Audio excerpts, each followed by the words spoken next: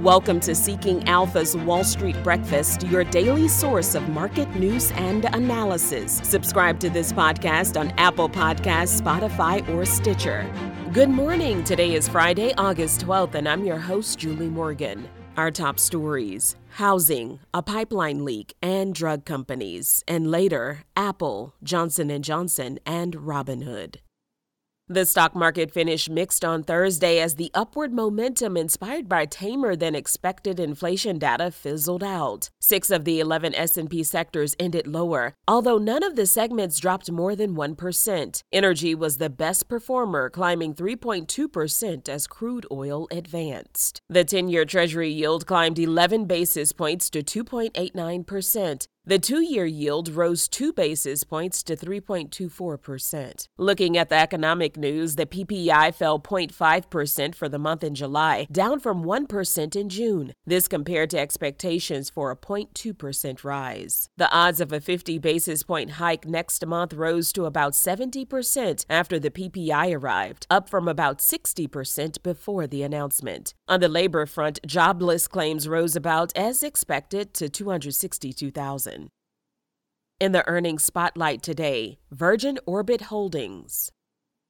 In our day watch is a standout loser. Investors punished Red Robin after the release of its quarterly results. With a wider-than-expected loss, shares plummeted 18%. The casual dining chain said its net loss expanded dramatically to $17.9 million, compared to $5 million in the same period last year. Revenue fell short of expectations, rising 6% to $289 million. The company blamed its disappointing bottom line on inflation pressures with higher costs for commodities and wages. RRGB finished at $8.72, a decline of $1.93 on the day. Now our top stories. New listings of U.S. homes fell the most since we were deep in the COVID-19 pandemic in 2020. New listings dipped 12% from a year ago during the 4 weeks ending August 7th. According to Redfin, it's the sharpest decline since June of 2020. On a similar note, pending home sales slid 16% year over year. For the week ending August 11th, the 30-year fixed-rate mortgage jumped to an average of 5.22% from just 2.87% a year before.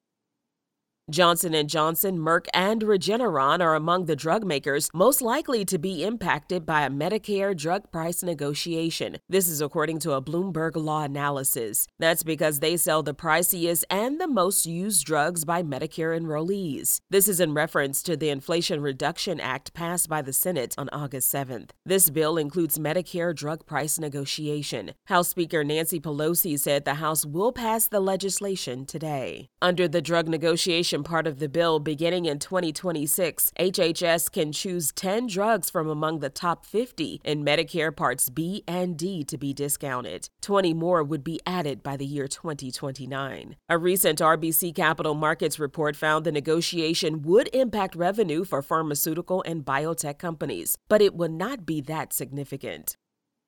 6 oil and gas fields in the Gulf of Mexico have been shut after some pipeline leakage was discovered at a Louisiana booster station. Shell said it shut pipelines which can transport as much as 500,000 barrels a day of oil from the Gulf to the coast. This resulted in the closure of Shell and Chevron fields. The outage comes at a time of tight global energy supplies, which could tighten further, with the International Energy Agency predicting oil demand will accelerate this year. Now a word from Seeking Alpha. With Alpha Picks by Seeking Alpha, you'll get a new top stock pick to buy and hold every week. Picks are generated from a proven system based on fundamentals such as valuation, growth, profitability, momentum, and analyst estimates. For only $99 a year, you can have more confidence in your investment strategy with Alpha Picks. Apple is reportedly going full steam ahead with its iPhone production plans heading toward the end of the year, despite a grim outlook from one of its top contract manufacturers. One of its top suppliers said earlier this week that it is seeing signs of slower consumer demand in the smartphone market. Bloomberg says Apple has told its suppliers to make 90 million of its newest iPhones this year, which would be in line with 2021's production levels when the iPhone 13 was introduced. Apple is reportedly looking at building a total of 220 million iPhones in 2022, or roughly the same number of iPhones that were built a year ago. Apple does not publicly disclose the number of iPhones it sells. During the second quarter of this year, Apple said the iPhone accounted for $40.7 billion of the company's $83 billion in quarterly revenue. A U.S. District Court judge in Miami has ruled that Robinhood Markets must face market manipulation claims over temporary trading restrictions it imposed on retail traders during last year's meme stock frenzy. Specifically, investors in GameStop, AMC Entertainment, and 7 other stocks can move forward with a class action lawsuit against Robinhood. Robinhood, at the beginning of 2021, ultimately prohibited its users on its commission-free investing app from trading a handful of stocks that got caught up in a meme-related rally. Robinhood says the restrictions were an adequate move to protect and support its customers.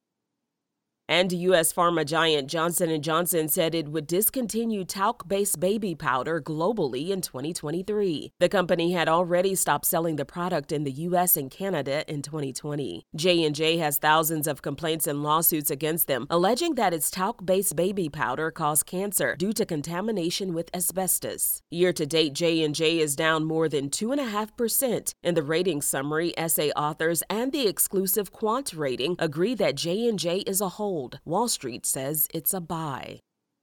Now let's get a look at the markets as of 6:20 a.m. Ahead of the opening bell today, Dow, S&P, and NASDAQ futures are pointing higher. The Dow is up 107 points, the S&P is up 0.4%, and the NASDAQ is up 0.6%. Crude oil is down 0.2% at more than $94 a barrel.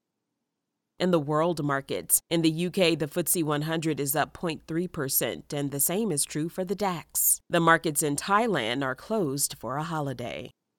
On today's economic calendar, at 8:30 a.m., import and export prices, and at 10 a.m., consumer sentiment.